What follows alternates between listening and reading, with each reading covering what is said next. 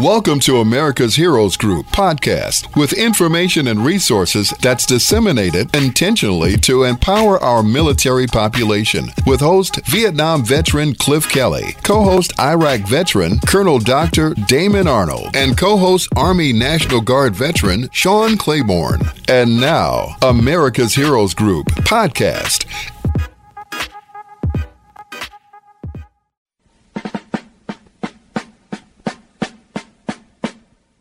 Good afternoon. Welcome to America's Heroes Group on WVON 1690 AM, the Talk of Chicago. I am Vietnam veteran host Cliff Kelley. America's Heroes Group is a live streaming podcast, global platform, radio, print, and digital media broadcast show that empowers change agents through intentionally disseminating information, resources, and referrals to empower our military population.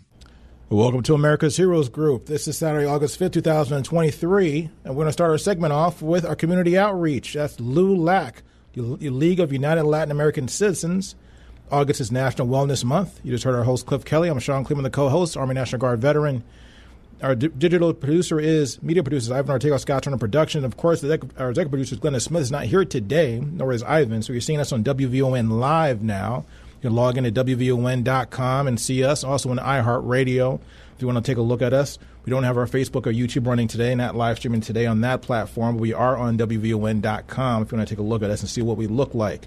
We have a panelist with us today, and that's Danitza James, U.S. Iraq combat veterans, currently chair serving on the LULAC National Military and Veterans Affairs Subcommittee, and CEO of Repatriate, our Patriots, and, of course, our one and only Stephanie Kalota. She's a U.S. Army Sergeant First Class. She is a veteran, founder and co-creator of the Veterans Legislative Voice. How are you guys doing today? Great. Excited to be here. Outstanding. Yeah, we're doing great. Thank you for having us. So we have something really, really big to talk about today. So there was some changes to the UCMJ, which is the Uniform Code of Military Justice. That has changed with an executive order and also by congressional approval as well. So what are we talking about with these new changes? These particularly pertain to sexual assault on military communities, military bases, and the like. What's going on with this? Well, I mean, a couple of days ago, President Biden had signed a new executive order, and if anybody wants to look it up, it's Executive Order 14103 or 14103, and basically there was a lot of changes that happened, 223 pages of it. And what it does basically is follow a lot of recommendations that the Sexual Assault Independent Review Commission had recommended, which was a couple of years ago, that President Biden and the Defense Secretary Austin had put in place. So then they received some really great recommendations, and now they had passed a few acts that would actually follow those recommendations, and then President Biden passed this executive order. The executive order basically establishes the rules about the new office that is basically kind of like a military DA, district attorney. Mm-hmm. The military doesn't like that term, but they haven't given us another way to explain or compare that. Why wouldn't the military like that term? I know they don't want outsiders. I don't know. They haven't really given us a reason, but I wanted to point that out just in case if there is any issues. It's called the Office of Special Trial Counsel. And they're independent military prosecutors that basically decide whether to prosecute certain offenses like sexual assault, domestic violence, child abuse, or murder. So for those that don't know, currently for these offenses and many other offenses, commanders have that prosecutorial authority to make for whenever somebody commits these crimes. And so they can decide whether to do a courts-martial, what have you, different judicial options. But now it's taken out of the chain of command, and now it's for these special people that are independent from everything else. So that way there's no undue command influence. And that's one thing we talked about before in our previous shows. You mentioned a lot of times where a person is sexually assaulted, the commanders kind of decide whether or not they even want to do an investigation. And if the person really wants to pursue an investigation, and that's something as serious as sexual assault, oftentimes the chain of command might be the very people who put you in that bad situation or maybe even assaulted you?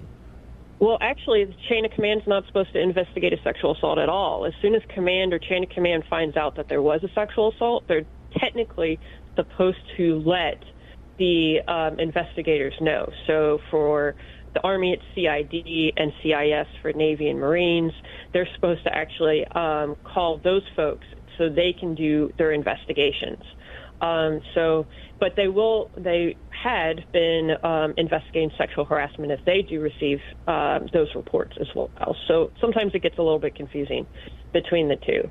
A few other things that the executive order did that hasn't been actually in previous acts that had been passed by Congress is that the professionalization, basically the victim advocates and sexual assault response coordinators are now independent from the chain of command. They're no longer assigned to the units. They will be their own entity.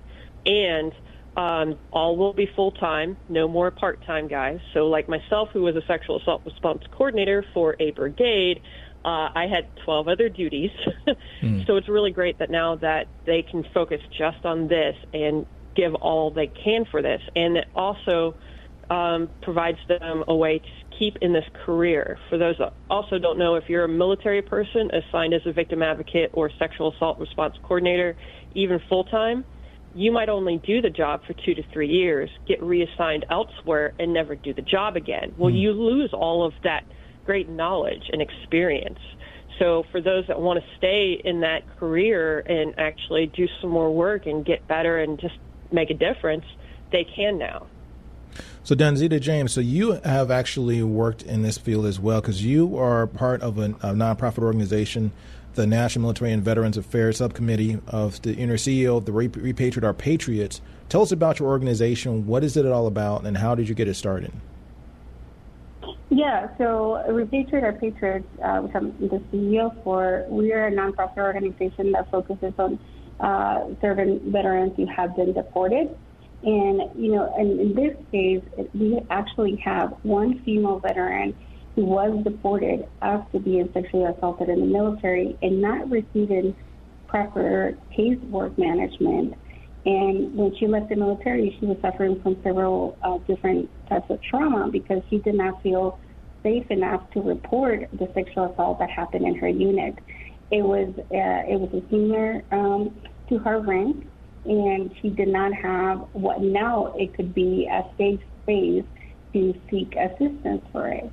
And LULAC, the League of United Latin American Citizens, began advocating for this during the tragedy that happened at Fort Hood, Texas, with Vanessa Guillen. And to see this happening now, right, it culminated years of hard work along the families of victims and everyone who has survived this terrible process, just to see the change that is coming. It seems like it's been a long time coming. So what took so long, do you think, Stephanie? Oh, well, for a while. So back in 2013, for those that do not know, the media and also Congress became aware of how sexual assault was still not being properly managed. It goes all the way back from the 90s and even before that with Tailhook. And so they had congressional hearings, and many congressional people decided that they should take these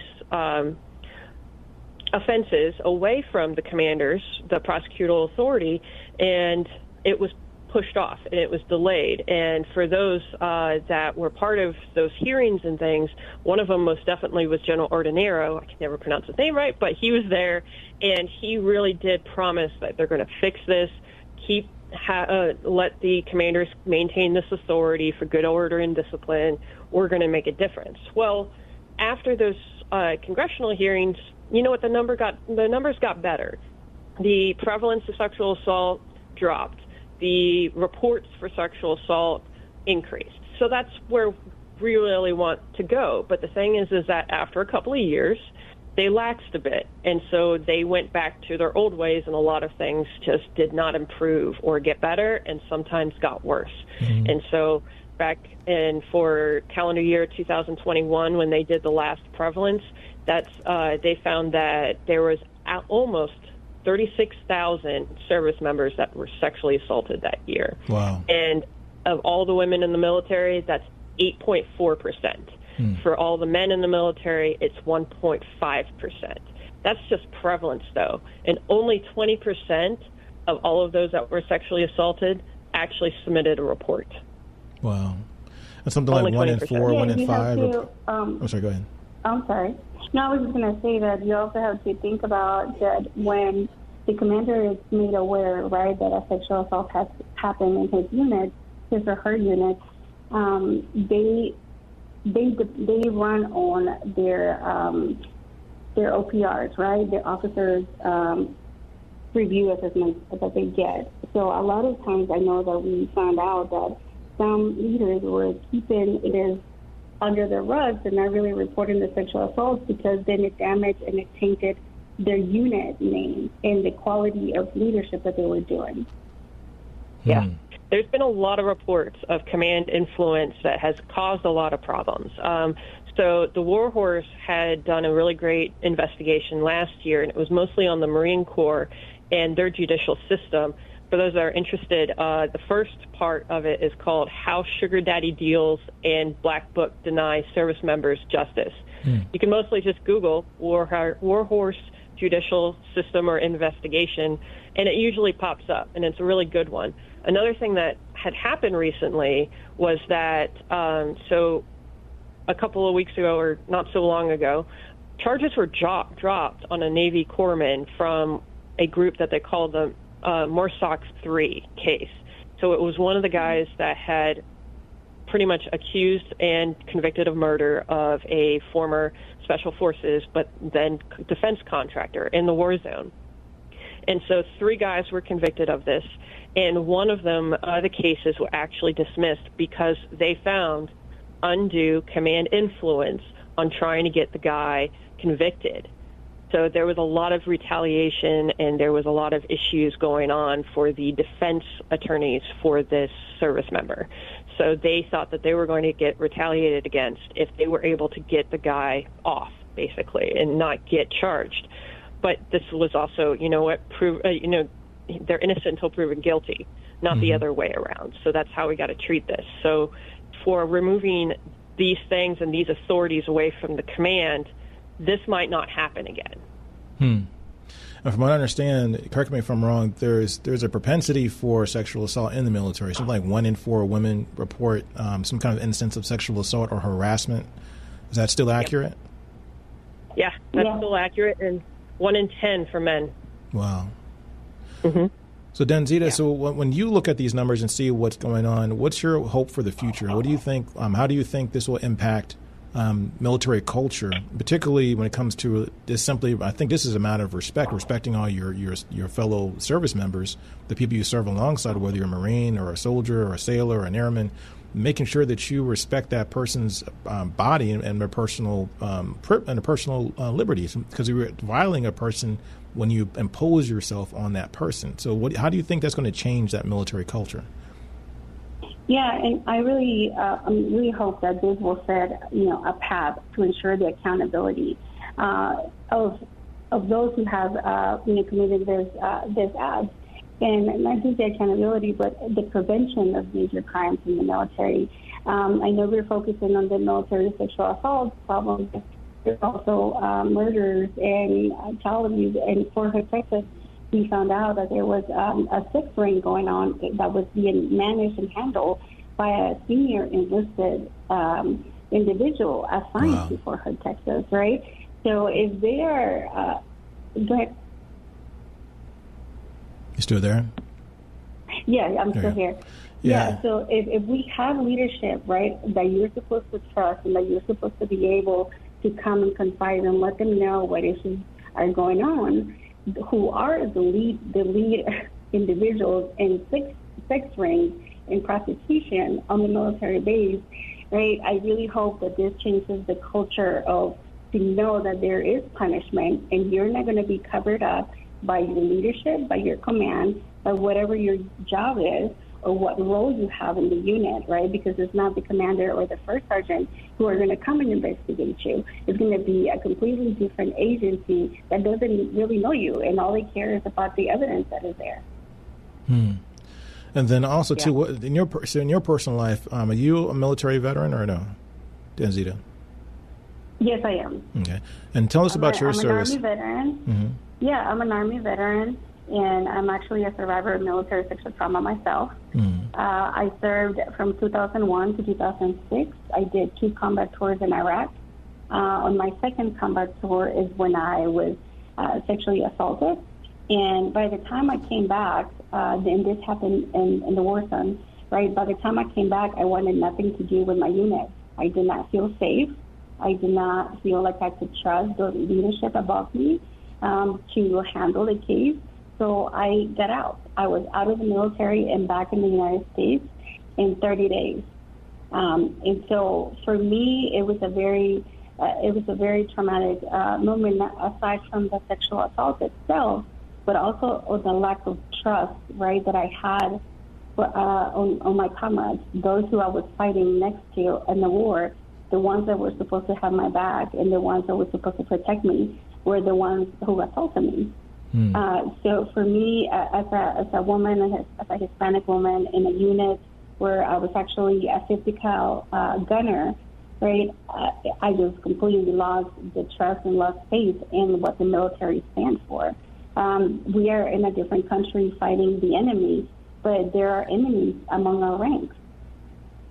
That's got to be heartbreaking because you're losing your career and something you dedicated your life to because of something that should not ever have happened.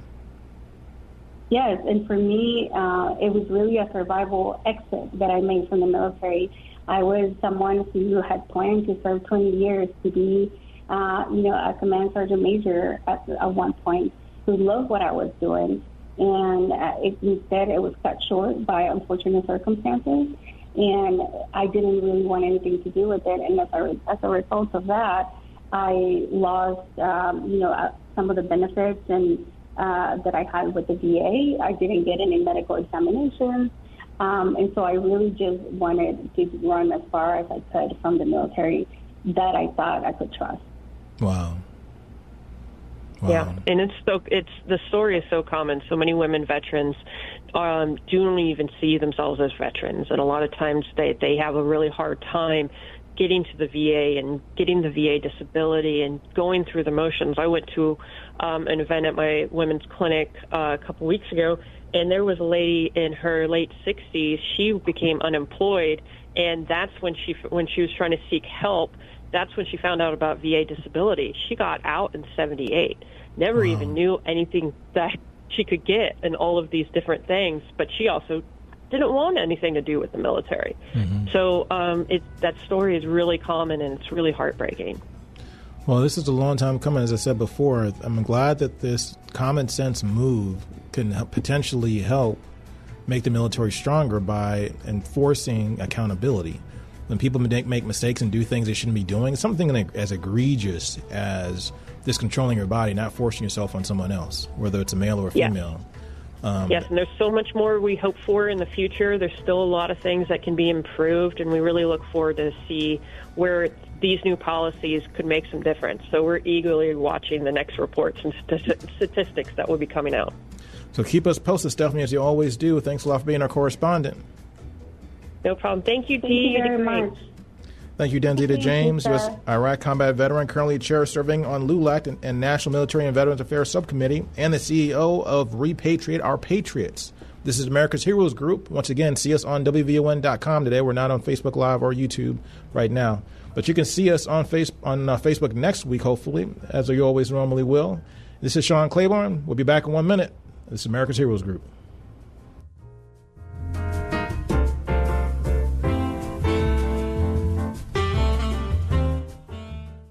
Thank you for listening to America's Heroes Group podcast. Don't forget to subscribe so you won't miss an episode. And for more details, visit americashg.org.